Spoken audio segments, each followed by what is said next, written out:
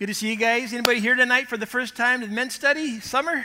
Anybody out there? Jeff, you've been here many times, but maybe the first time here. So good to see you guys again. This is our third session. We'll be meeting again next week.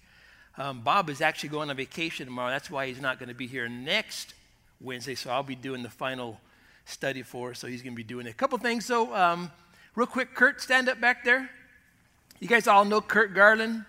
Some of you do, you're in groups and such.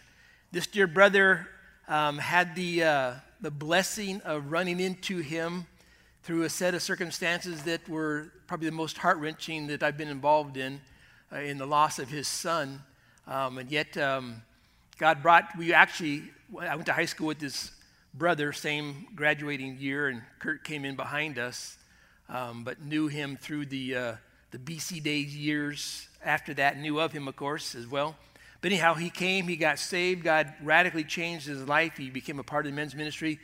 But now God has called him up to Oregon, him and his wife and his father-in-law, to start a brand new life up there, a crazy brand new adventure. We don't know, but God knows. So this is actually his last night with us. So let's give him a round of applause, though, for the faithfulness that we've seen in his life. It's just been amazing, guys. We could talk all night about what God has done, but we know God is not done yet, so we told him not to go up there, go get lazy. Not at all. But before Bob comes up, turn with me to 2 Chronicles 7. We know this passage of Scripture, and as I was reading through the Bible, came across it here, and the Lord spoke to my heart. And, of course, I know that you are praying, but as we look at all that has taken place in our world, in our lives, with this coronavirus deal, only God knows exactly what he's doing, of course. There's all kinds of talk about this is it, this is the last days, this is from the hand of God, and there's, whatever. The gamut is there, and it very well could be. But interesting enough, as I read through this passage, 2 Chronicles 7, of course, we know here, as we read this before, that this is God's second time appearing to Solomon, and he speaks to Solomon, and this, of course, this is a passage that we use a lot when we talk about we need to pray for our nation, etc., etc. But he starts in verse 12, and the thing that I'll share that jumped out, though, then the Lord appeared to Solomon by night and said, I have heard your prayer, and have chosen this place for myself as a house of sacrifice. Verse 13, though. When I shut up heaven. Now, who is that I? Who is that? The great I am. Amen. When I shut up heaven and there is no rain, or command the locust to devour the land, or send what? Pestilence among my people, of course. And we can consider this virus a pestilence, a problem, an issue.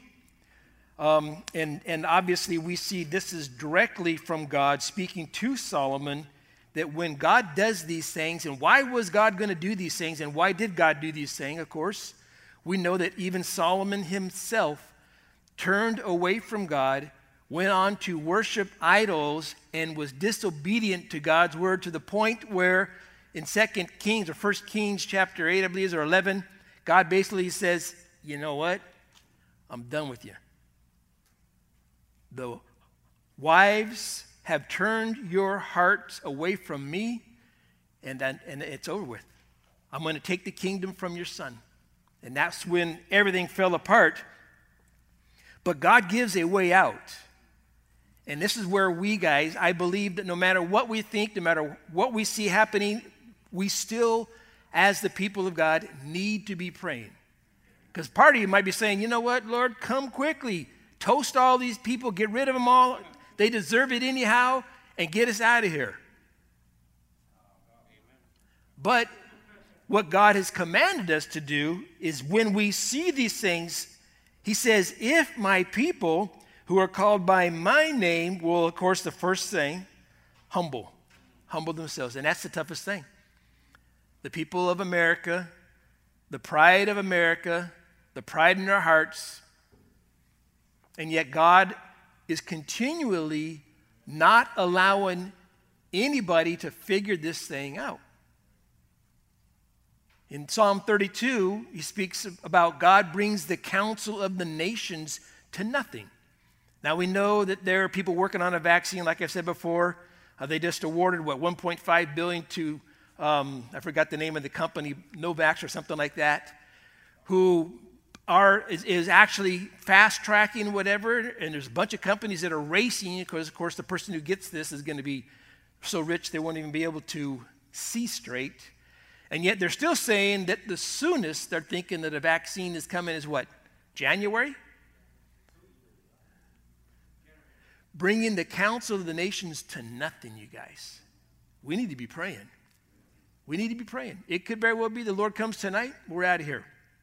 But just as in the days of Jeremiah, when Jeremiah was going to the people and he was pleading with them, begging, the weeping prophet, please, please, please turn. Jeremiah did not, he wasn't set aside and like, okay, Jeremiah, you're not going to go through anything. You're my prophet. You're doing exactly what I want you to do. And you're going to have just an easy, beautiful, wonderful life during all this time. No, he almost died. He was thrown in a pit. He went through it just like everybody else did. And we're going to go through it just like everybody else is until the Lord does take us out of here. But if my people who are called by my name humble ourselves and pray and seek my face and turn from their wicked ways, then I will hear from heaven and forgive their sin. So the ultimate problem, of course, as we know, is the sin of mankind. Not just our own, not just this state, not just this nation, the sin of the world. Who mocks God, who's turned their back on God, who doesn't believe in God, and basically has placed all these idols above the true God. The number one God of this world is what? Money. If, though, we would do these things, he will forgive that sin and he will heal the land. So that's where we're at, guys. That's what we need to be encouraged to do. As much as if it was us, we'd grab a flamethrower and just smoke them, Lord, get them all out of here, be done with the people. No, that's not the heart of God, though. While we wait, while we listen, while we continue walking, while we are steadfast and immovable, we're praying. We are earnestly asking God to forgive the sin, to have mercy upon this nation and heal. And heal. And to throw in just a little part of that prayer that you, Lord, would receive the glory. Because Psalm 46:10 also says, or verse 8, I believe it says, I will be exalted among the nations. I will be exalted on earth. Wouldn't that be awesome? God speaks. The person who's working on the vaccine wakes up in the middle of the night. They're a Christian. They're a believer. And they get on national news.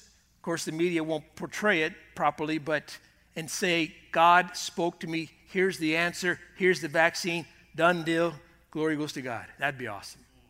That'd be awesome. But I just saw the idea that when he sends the pestilence, and yes, we have a God of grace, a God of love who is merciful, slow to anger, abounding in loving kindness and such, and yet he does hold people accountable. And we're seeing it. As far as I'm concerned, that's what we're seeing. God is saying, okay, enough is enough. You had your gay pride month, and you do all these things, and you believe all these things, and you continue to turn your back on me and mock me and shake a fist at me. I believe God is finally saying, all right, I'm going to humble you. I'm going to humble you. And he is humbling. And we got to pray that in this time, of course, that not just hundreds, not just thousands, millions of people turn their heart over to the Lord. Millions of people get saved. Revival breaks out. And then he can take us home. Amen? Amen, guys. So keep that in prayer. But with that, though, our brother Bob is here with the third and fourth installment in his discipleship lessons. So let's welcome Bob Park. He's come up again. Thank you, Pastor Rob. Whoop. Hello. There we go.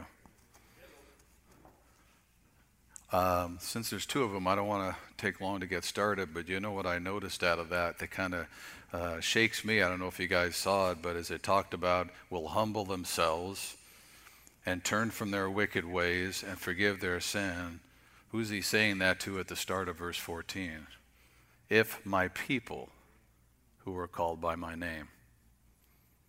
That'd be us, guys. So we got to make sure we're looking at ourselves and seeing where we need to put away our wicked ways and get right with the Lord where we're not right with the Lord. Amen? Well, we got to face that. That's what that passage talks about. So anyway, after that heartwarming opening, let me pray, okay? Father God, we ask you to forgive our sins. We know we have them. We still fall short of your glory.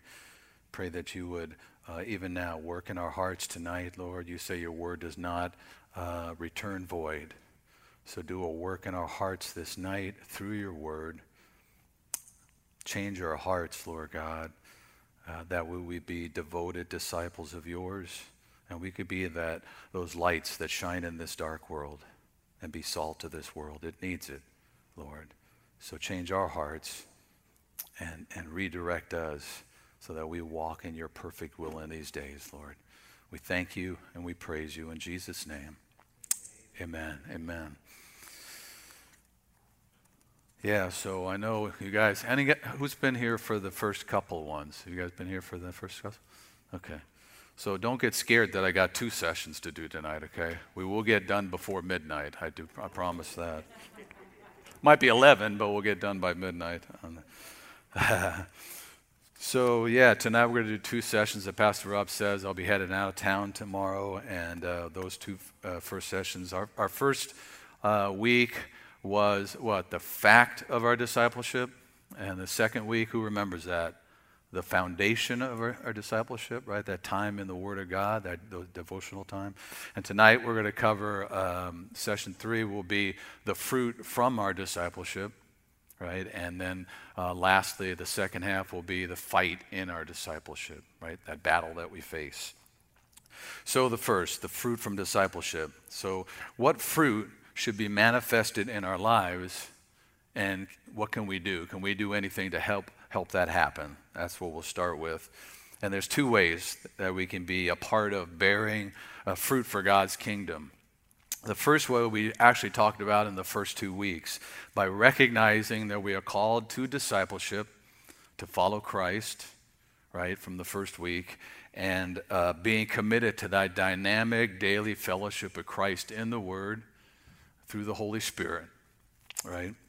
And then the second is kind of related to it. If you remember last week, we talked about that our devotions can't remain in our quiet place, right?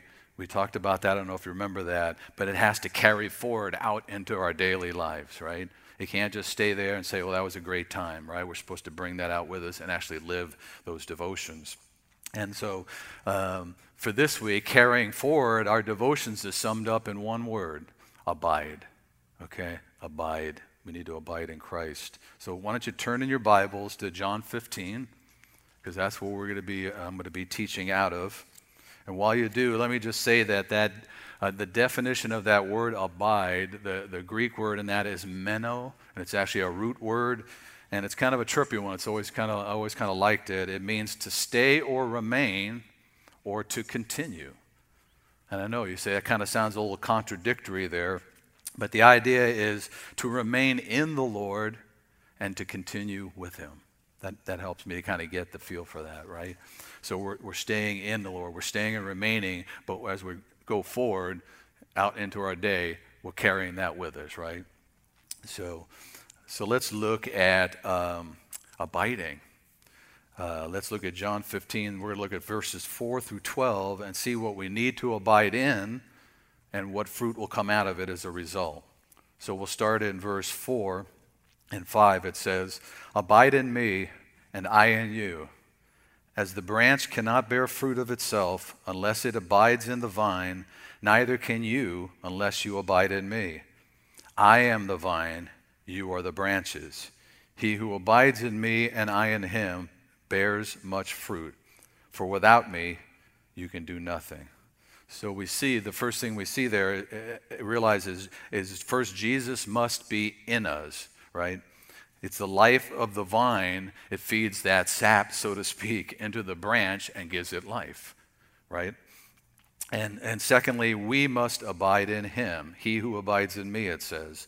Otherwise, if we can't receive then the life of the Spirit in us, that's going to bring that fruit out of our lives, right? So first two things, Jesus must be in us and we must abide in him. Jesus in verse 5 says, without me, you can do nothing. If we enter into relationship with the Lord, but we don't continue in fellowship with him, then we're not going to bear fruit.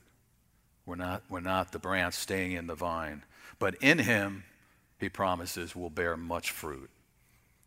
And in verse 6, it goes on and we see the danger of not doing that, of not abiding. It says, if anyone does not abide in me, he is cast out as a branch and is withered, and they gather them and throw them into the fire, and they are burned. If we try to walk without abiding in him, in that union of him in us and us in him, we're just going to get burned up and withered. I mean, has anybody here, and you can raise your hands, okay, because I'm going to raise my hand right away. Have you ever missed devotions for like multiple days? You guys that do it regularly, you ever done that? And doesn't that, when you realize that and you're like, oh man, it's like you kind of got a little crazy there, busy with a lot of things, but didn't after suddenly you realize that you did it, you felt kind of empty? Kind of burned up and withered, huh? Isn't that kind of the feeling of that? So I think that's a great word for that. I know that's the way I felt. That hasn't happened too many times in my walk, but it has happened a few times. And when I do, it always fires me up, like that ain't never going to happen again, right? It's not going to happen. And then the second thing that we need to abide in is found in verse 7. Take a look at that. It says, if you abide in me and my words abide in you, you will ask what you desire and it shall be done for you. So the second thing is we must abide in his word, right? And we know that we're the men of the word here, and we understand that. When we do, it says we can ask what we desire, and then it's going to get done. So we think that rightly, and we don't get the wrong idea. That doesn't mean anything we want. Not really. In John 14:13, a little further back, it says, whatever you ask in my name. And so the idea there is in my nature, according to my will, because that's a name in the Hebrew. It kind of was significant. It meant something, like the names of God, right? So when we ask in his name, then we'll get our answers. In James 4:3, it says, you ask and do not receive because you ask amiss, that you may spend it on your pleasures, right? So it's got to be lined up. We're asking in his name according to his will and what he wants. And that's what we're going to do. If we're abiding in his word, that's what's going to come out of us. You think about the word desire in the sense of what Psalm 37:4 and 5 say, delight yourself in the Lord, and he shall give you the desires of your heart. Commit your way to the Lord. When we delight in the Lord and we commit our way to him, he gives us his desires. He gives us his desires. And so we're going to, as we're abiding in the word and we're praying from God, that's what's going to come out of us, his will, his desires. And when we do, we know what the answers we're going to get, right? Yes and amen, because we're praying according to his will. In verse 8 it says, by this my Father is glorified, that you bear much fruit, so you will be my disciples. When we abide in his word and bear much fruit, we glorify the Father and we show ourselves to be true disciples of him, right? So you can see where this is going. We abide in him, and he abides in us, and we abide in his word, and he's going to bring forth much fruit, right? And it's going to glorify God because it's his fruit. And then the third thing that we need to abide in verse 9, it says, as the Father loved me, I also have loved you. Abide in my love. And that seems like, abide in Christ, abide in love. But we must abide in Christ's love. What this is talking about, as we grow in intimacy with him, this is how I see it. It builds up our relationship with him, right? We're in those devotions, personal time with the Lord, the living God. And day by day, we grow to understand the magnitude of his love for us. I hope you guys are discovering that as you go through life. You make mistakes, you mess up, and you find out the Lord's still just there with you, gently loving you, right? Kind, long-suffering, all the things that are of love, right? As we do that and understand that magnitude of his love, we become confident in that. It empowers us to abide in that love as we face tribulations and the attacks of the enemy, right? So as we're building up that relationship in our devotions and we go about our day, we become more secure in that love of Christ. We can face those things because no matter what happens, even when we mess up, we know he loves us, right? He'll never leave or forsake us. Amen? Amen. And the result of that abiding in his amazing love, what will happen is a fruit of that will be our responding love back to him, right? That's what's going to happen. So the fruit's abounding as we stay in him, abide in him, in his word. It says in 1 John 4:19, we love him because what? He first loved us, right? He first loved us. So you can see how this is going through relationship with him. Fruit, more fruit, much fruit. In verse 10, it goes on to say, if you keep my commandments, you will abide in my love, just as I have kept my Father's commandments and abide in his love. So the fruit of our love of God is we will also obey God. It's our obedience to God. It says, keep my commandments. When we obey from a motivation of love, it's not like obeying the law for duty or to earn salvation or something, because we know, of course, that we can't. When love leads to obedience, we enter into a deeper fellowship with Jesus. That's when love and obedience are working together the way God intends. Turn back to John 14 for a moment on this, and we'll see the relationship between loving God and obeying God, and I think so clearly. And I think we used these verses last week. Are you there? Look in John 14 and verse 21. It reads, he who has my commandments and keeps them. That's keeps is treasuring and includes obeying. We treasure it, so we hold on to it tightly so that we do it. It is he who loves me, and he who loves me will be loved by my Father, and I will love him and manifest myself to him. And then in verse 23 it says, if anyone loves me, he will keep my word. There it is again. And my Father will love him, and we will come to him and make our home with him. Now we see a loving that when we're in that union of loving and obeying him, it opens the door to great intimacy. Those two things go hand in hand, right? So if we love him, we're going to obey him. Note how it talked about Jesus manifesting himself and God making his home with us, right? So look at that. That's a great devotion right there to do just on John 14. There's so much in there. So it's important. Now I want to look at the fruit that comes as a result of abiding in all these things. Abiding in him, abiding in his word, and abiding in his love. Look at verse 11 of John 15. It says, these things I have spoken to you, that my joy may remain in you, and that your joy may be full. And it might think like, whoa, that's a fruit I'm enjoying? That doesn't seem right. Isn't the fruit so to other people? We do that. And in a sense, yes, it is. But it's a little different here because it does benefit other people, because joy is infectious, isn't it? When you're just around somebody like that, it'll draw other people to the Lord. I mean, doesn't the world right now need people that are full of joy? That they see the joy of the Lord in us? Isn't that what they need? Don't we see just the opposite of that right now?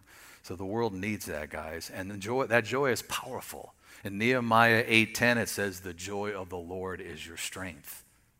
The joy is your strength. Our joy in him strengthens us to continue to walk in love and obedience and to face the battles of this life. So it's powerful. Enjoy the Lord. Be joyful about it and show that to people around you, right? Bear that fruit to people. The world needs that right now. And finally, in verse 12, we see the other love that is the fruit of abiding in Christ and in his word. We talked about our loving God that came from his loving us. In verse 12, it says, this is my commandment, that you love one another as I have loved you. And what will that love look like when it manifests towards others? We see that in Galatians 5:22-23. It tells us it'll be joy and peace, long-suffering with people, kindness, goodness, faithfulness, gentleness, and self-control. These things will be seen and when we're dealing with people, because that's where it's really going to be key with our fruit. People will see that coming out of us as we deal with others, as we relate to people. And that'll only happen if we're abiding in Christ. And are you seeing that fruit? Are you seeing that fruit in your life?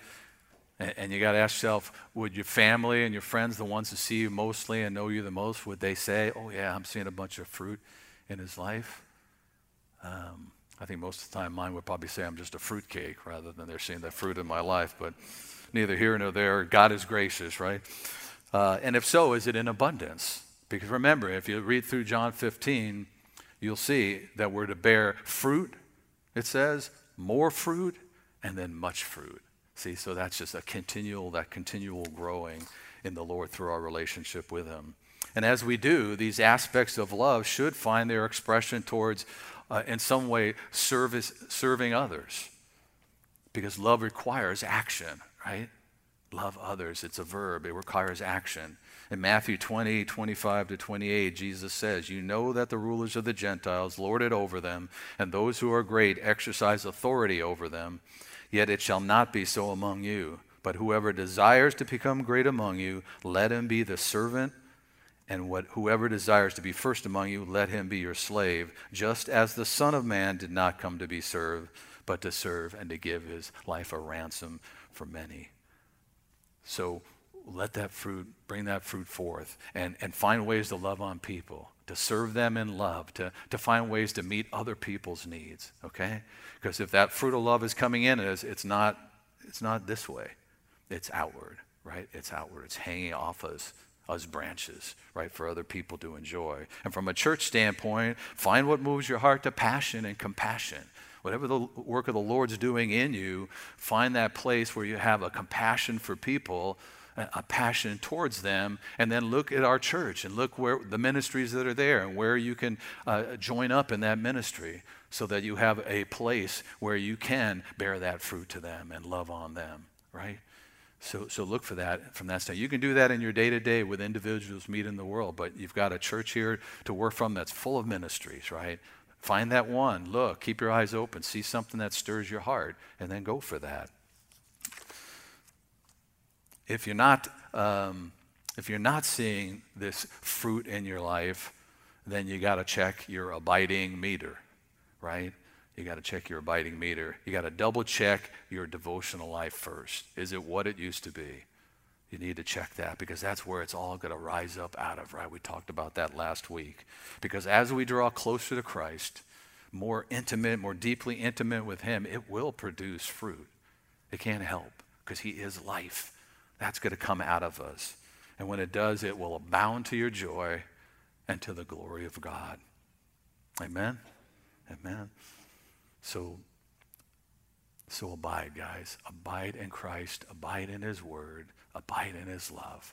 And then let Christ just live his life through you and love on other people, right? Love the Lord your God with all your heart, soul, mind, and strength, and love your neighbor as yourself. Okay?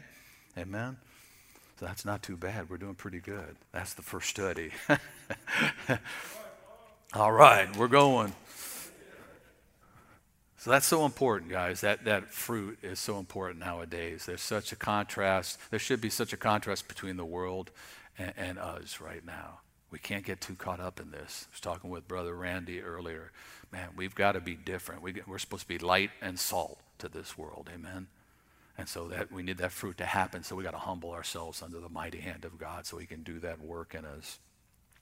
But as we're trying to do that, we got to know it's vitally important that we understand that all these things we've covered, these first 3 sessions, it's not going to go unchallenged. It's not going to go unchallenged. The minute we became disciples, we entered into the battlefield. It doesn't matter whether we want it or not, we're in it.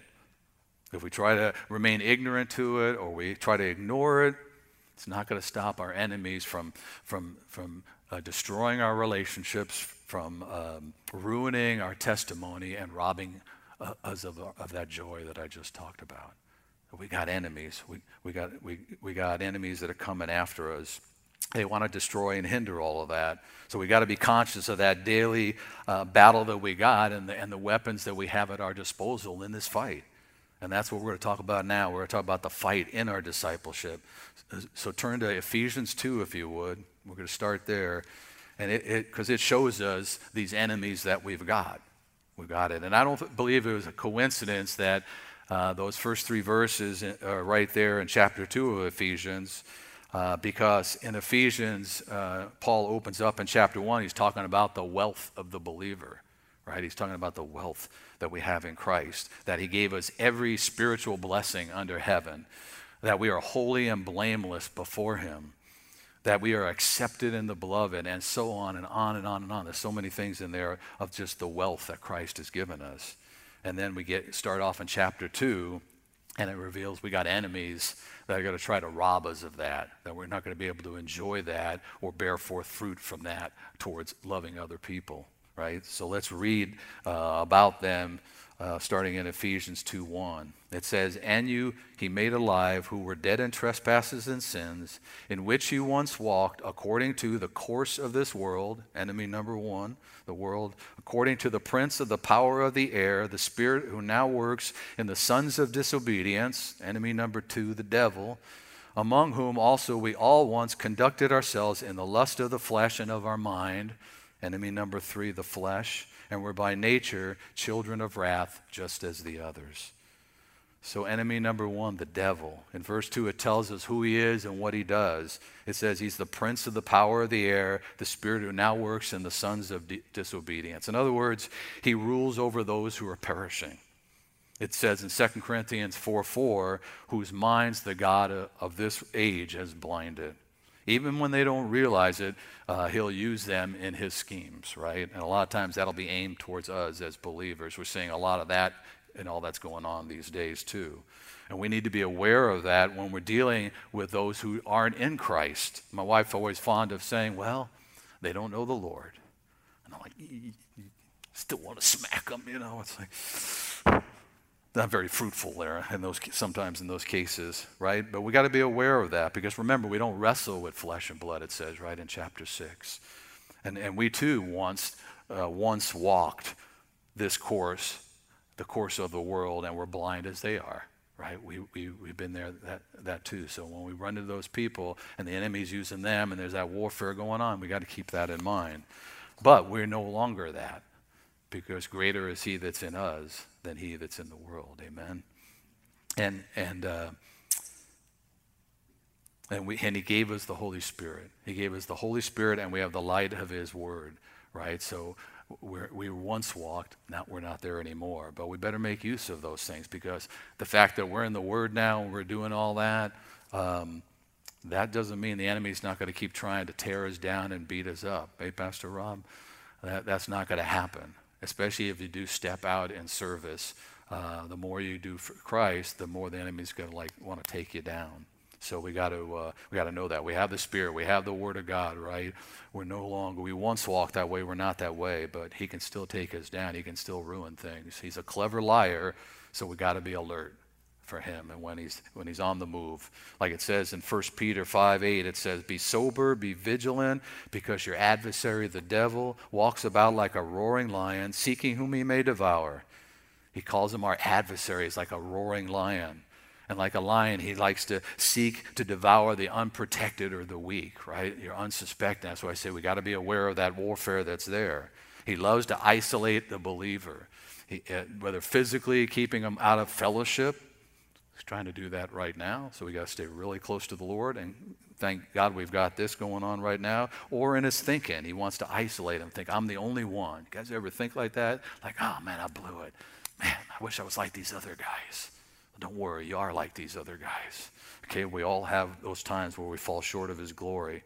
And that's why it's great we have a fellowships like this and we have godly friends. Amen? You guys, hopefully you have that and you've made use of that at times where you're thankful you had that godly friend. And Paul tells us, though, we don't have to be weak links, though, in this. In Ephesians 6:10, he tells us how. And he tells us we need to be strong in the Lord and in the power of his might. His strength, his power, his might. right? And so Paul tells us in verse 11 of Ephesians 6, put on the whole armor of God that you may be able to stand against the wiles of the devil. Right? I'm going to be in Ephesians 6 for a while, so if you want to flip a little further ahead from chapter 2, that's where we'll be. You see, and the armor is God, guys. That's what you got to see in that passage. Put on the whole armor of God. Or to put it another way, the armor is all that we have and all that we are in Christ. Each piece reflects that in some way. I mean, there's so much we could do with this passage. That would take many sessions, and then I definitely will run to midnight. But what I want to simply do is just show you how each piece of this, amongst other things, relates to that relationship we have in Christ and who we are in him. So I want to look at that so we can see just the fullness of who we are in Christ. And how we can be strong in the Lord in the power of his might. So we understand that we have defenses, but we got to walk in that fullness of him. That's what we got to want to strive towards, knowing him greater, knowing all we have in him, all he's made available. In chapter 1, I talked about that in Ephesians. He's given us every spiritual blessing under heaven. But we got to make the withdrawals, guys. We got to make the withdrawals. So in verse 14, it talks about gird your waist with the truth. Or some call it the belt of truth. And this is, the Lord spoke to me, this is in the area of our core. There's another thing about they tucked up the robe to run and all that. But what I want you to see here, that kind of sounds kind of girly. So I'm not going to go that way, right? A bunch of men here. So that's like the area of our core. And the core of our being as men of God is the truth of God's word. Amen? That's the core. We need to strengthen that daily, right? This is like the Word of God, being in it day in and day out. That's kind of like the ultimate core training for us Christians, right? Forget planks. We got to do devotions every day on God's Word. And in verse 14, it also says the breastplate of righteousness. This protects the vital parts of the body. Hold your place there in Ephesians 6 and just turn back till you get to Romans 5, chapter 5, verse 17, because I really want you to see this. This is powerful. Our righteousness, guys, this is so incredibly powerful for us if you see this. It was a huge truth that God spoke to me one day in my devotion. It has always been like a huge thing and it's helped my walk so much. I'll start reading it as you kind of get there. In Romans 5:17, it says, for if by one man's offense death reigned through the one, much more those who receive abundance of grace, and here it is, of the gift of righteousness, will reign in life through the one, Jesus Christ. We are righteous in him. God has given us his righteousness, guys. That's how he sees us. It's a gift. That's big right there. That is really, really big. Take that idea and really go through chapter 5. I love it. I call it the much more chapter. Like 3 or 4 times it says, but much more. We didn't just get saved. There's so much more that God has given us. And here's why this is so powerful.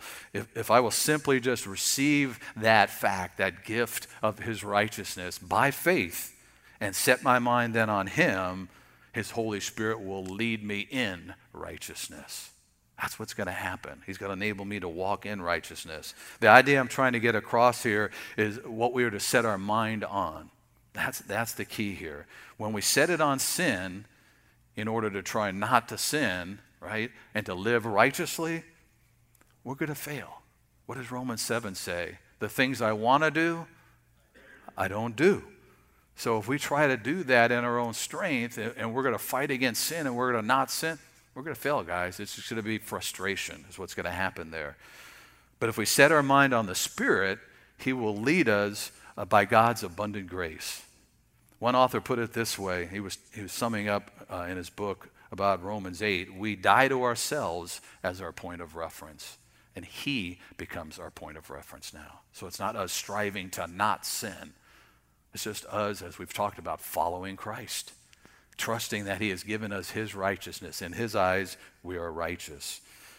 And so Paul, back in that area in Romans 5:21, then he sums it up. He says, so that as sin reigned in death, we were once dead in our trespasses and sin, even so grace might reign through righteousness to eternal life through Christ our Lord.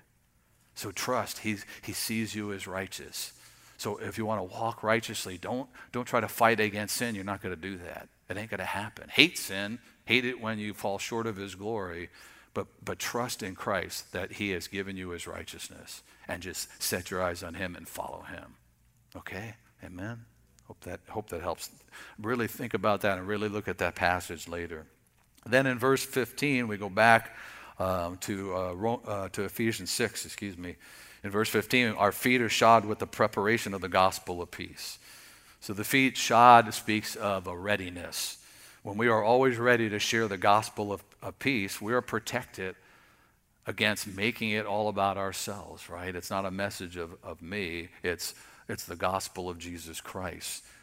Anytime we do that and we get things off of us, like the trying to not sin thing, then that's always going to cut the devil's legs out, right? The minute we start thinking it's about us, or I'm going to do this, or what, that's a bad thing. So those gospel shoes, so to speak, being shod, just as a readiness to go share the gospel.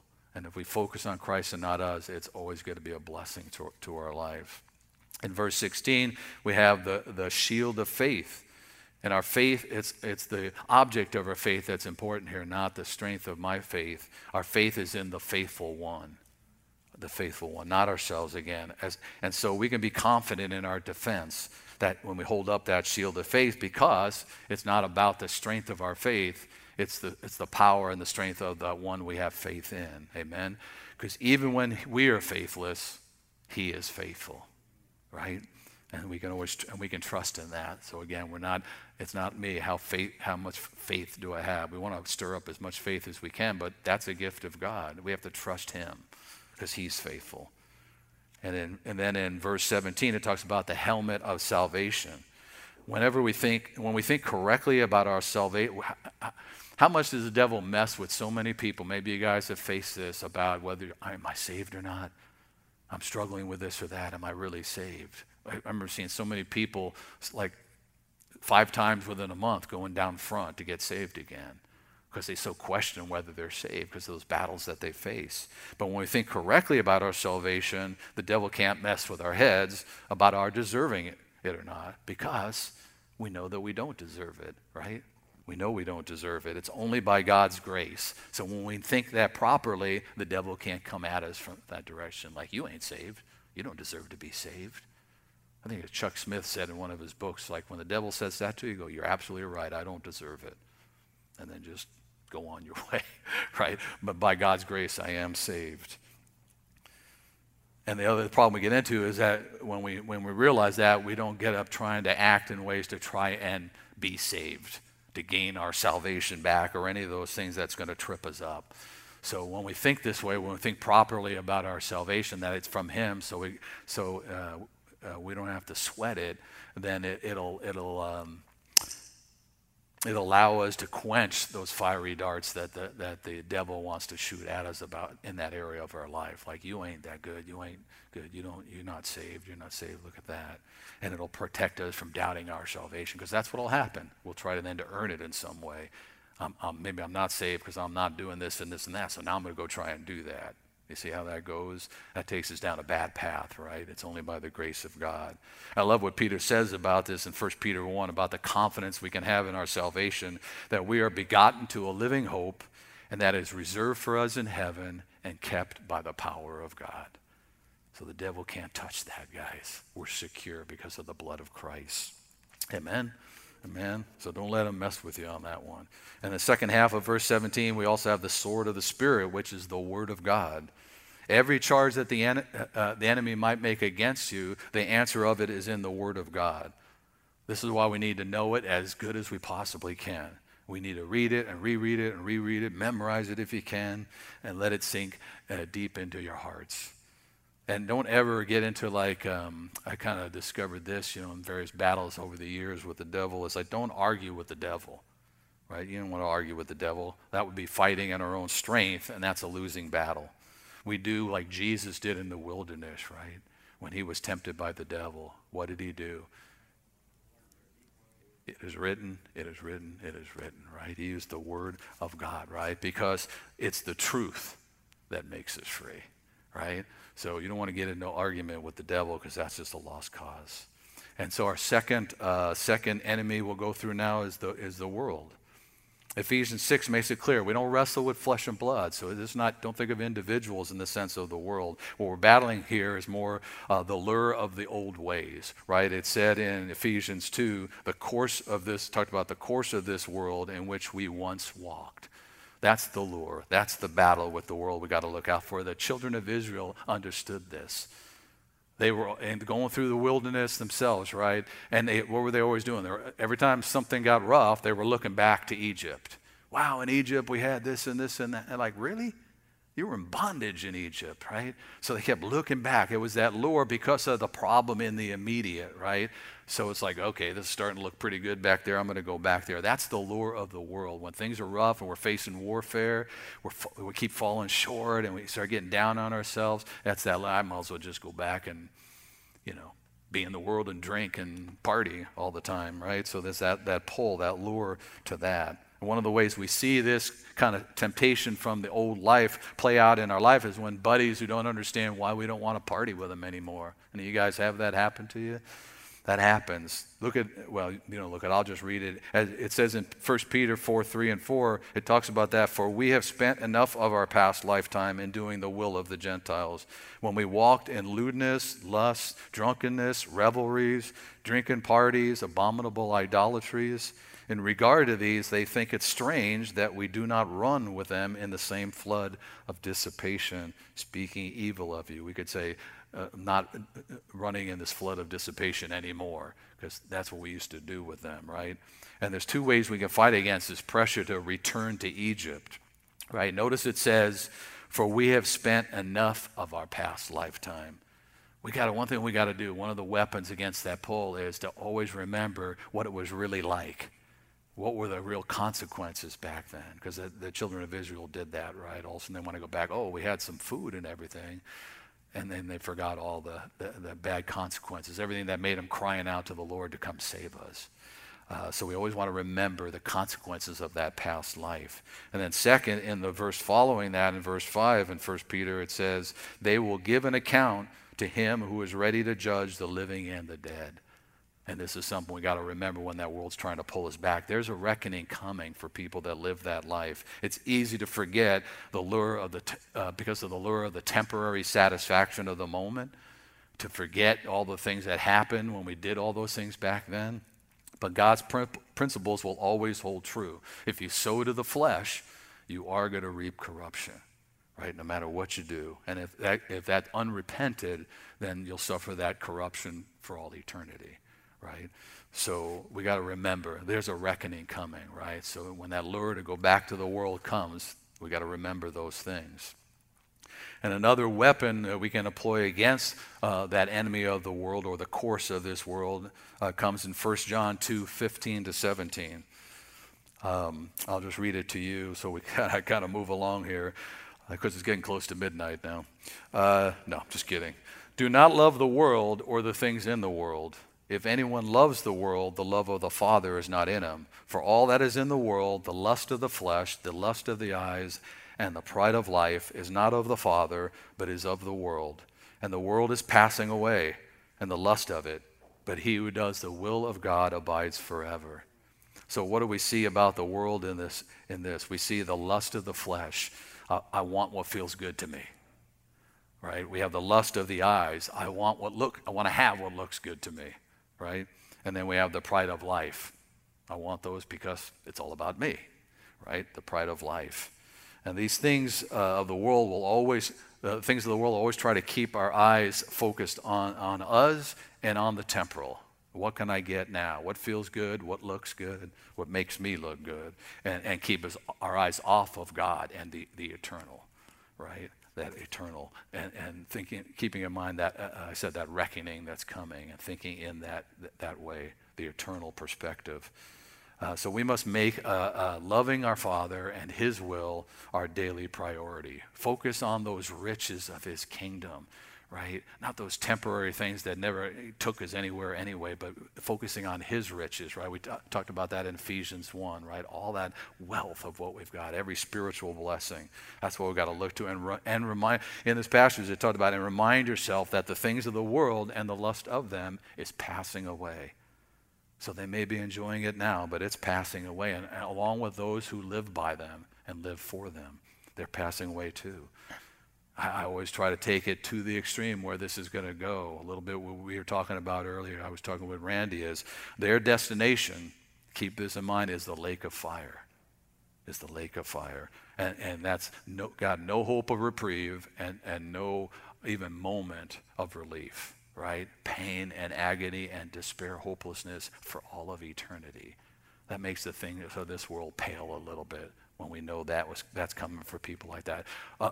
Other than for us who love the Father and his will, we get to look forward to eternity of perfect love and peace and patience. So the temporary things of this world, they kind of pale in comparison. And we're but a vapor, so this world's not going to last all that much longer. So we got to keep our mind focused on that when the world wants to lure us back into those things. And now the third enemy, and I think this is enemy number one I put here. Because except for our flesh, the devil and the world couldn't do nothing to us. They couldn't get at us. They get at us because of our flesh. That's how they can come in at us, right? They can't come from our spirit because our spirit is in union with the Holy Spirit, right? Our generated spirit. It says those who are joined to the Lord are one spirit with him, right? So they come at us from our flesh. In Ephesians 2:2, remember it said about the lust of the flesh, in which you once walked. Once walk, guys. Past tense. We got to remember that. We're not meant to walk in that anymore is what that's saying, right? So never think, well, it's okay, I'm going to sin anyway. It's just the way it is. No. We once walked that. God doesn't want us to walk that way anymore. Turn to Galatians 5 for the last part of this. And there's a number of verses in that are powerful towards this in the flesh. We'll look at some of the things that it says in there so we can understand this enemy of the flesh and how to and how not to fight it is in these verses here. Galatians 5. God's word is awesome. It's so awesome. It has the answers to everything about life, how to live this thing, how to fight the battles, how to bear fruit. In verse 17, it tells us there, for the flesh lusts against the spirit, and the spirit against the flesh, and these are contrary to one another, so that you do not do the things that you wish. We must see about the flesh that it is actively and purposefully our enemy. Actively and purposely our enemy. It lusts against the spirit.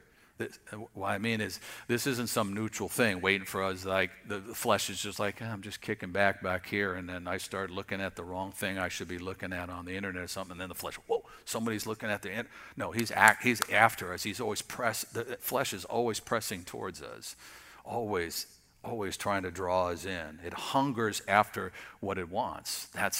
It lusts against the spirit. So that's why, and I don't know if you've ever experienced this, but in times, hopefully in the way past, that if you even begin to start thinking about something, like thoughts come into your mind, and you start some of those things you did in the past, and you start thinking about that, there's that pull.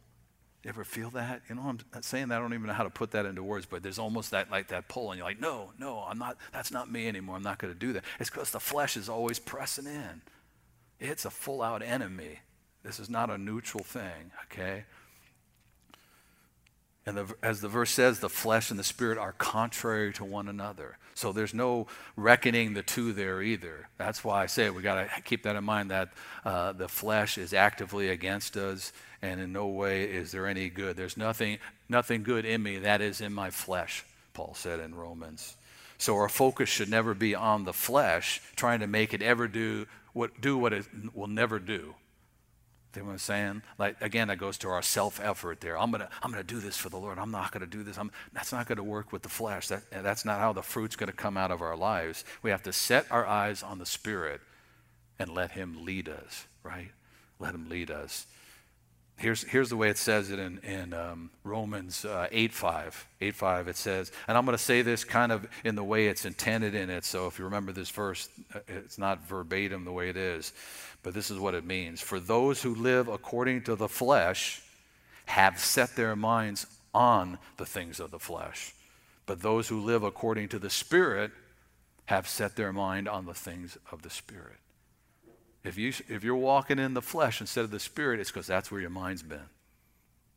That's where your mind's been. So that's how you're going to walk, right? So I said earlier, it's what we put our mind on, what we set our mind on, and so what we set it on, that's what's going to come out. That's what's going to happen. So if you're acting in the flesh and you have those moments, you might want to take a pause, step back, and say, "Where's my head been at recently?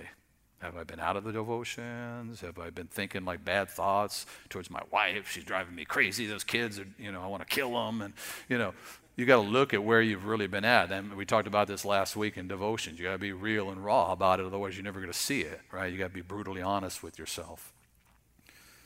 So that's what you got to keep in mind always, where your mind is at. That's where it's going to lead you, right? Either on the flesh or the Spirit. And the flesh will make itself known mostly in our dealings with other people. That's mostly where this is going to happen. Verse 13 gives us a weapon against that. This was awesome when I saw this the other day. It says in verse 13 in Galatians 5, "For you, brethren, have been called to liberty, only do not use liberty as an opportunity for the flesh, but through love serve one another." Isn't that awesome?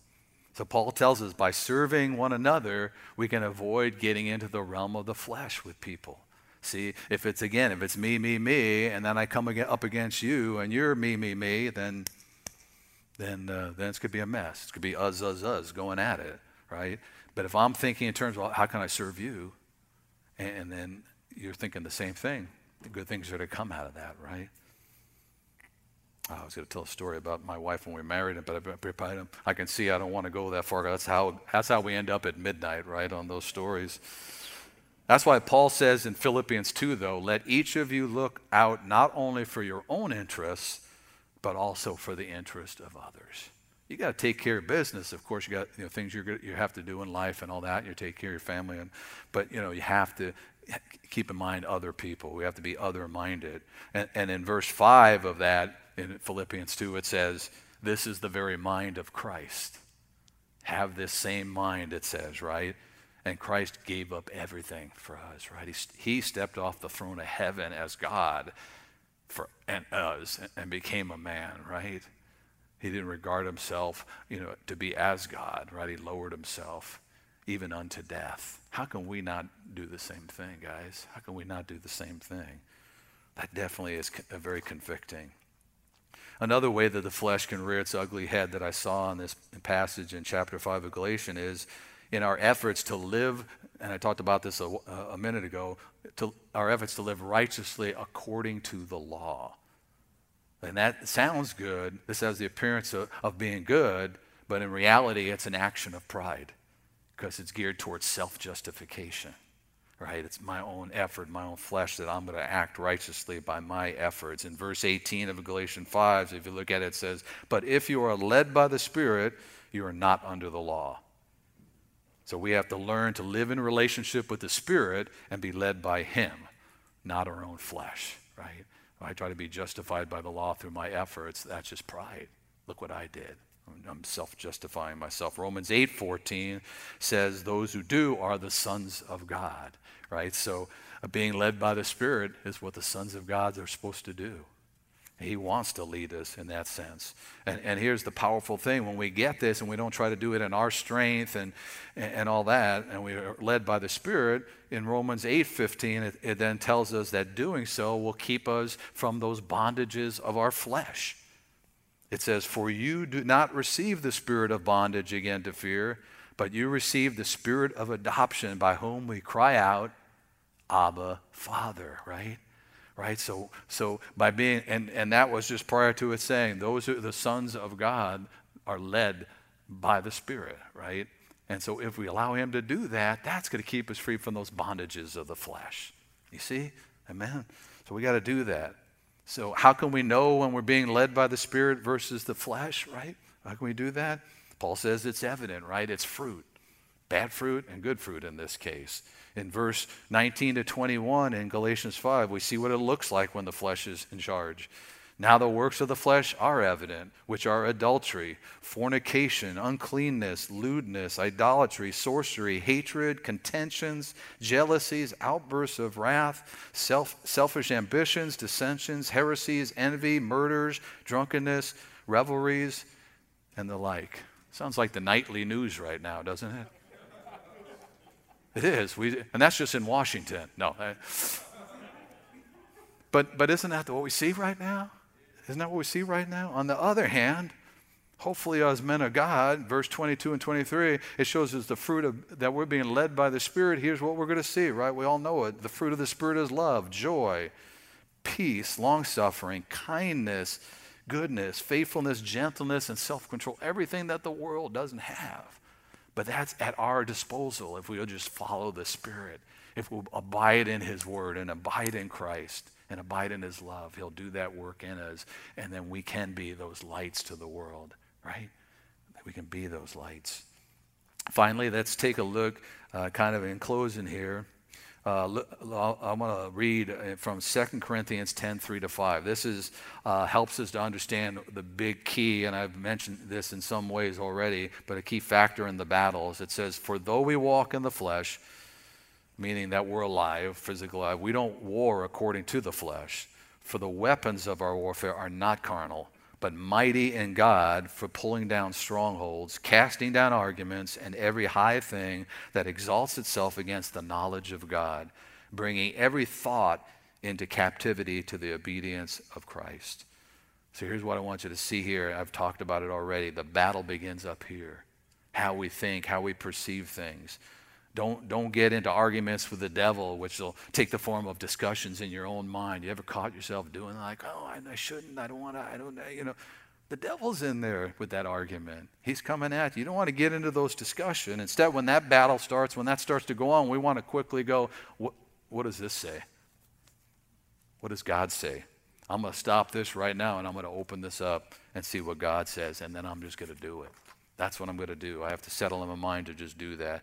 Sometimes when your battle in your mind, though, is at its fiercest, you might need help. Okay, so I'm not, God says we're strong in Him, but sometimes we might need help. So if that happens, get up and go to a brother that you know that you're close with, right? A brother in the Lord. Call him or go over to his house and pray together, seek the Word together, worship together. Don't try to go do it on your own. Don't isolate yourself and keep trying to fight the temptation. No, I don't want to do this. I don't know if you've been there, but if you're at that point already, it's trouble. That's trouble. We got to get off of that argument thing and that discussion thing right to the Word of God. And if we need help, we need to call a brother in Christ to help us through that. Because, again, one of the devil's favorite tactics is to get us alone.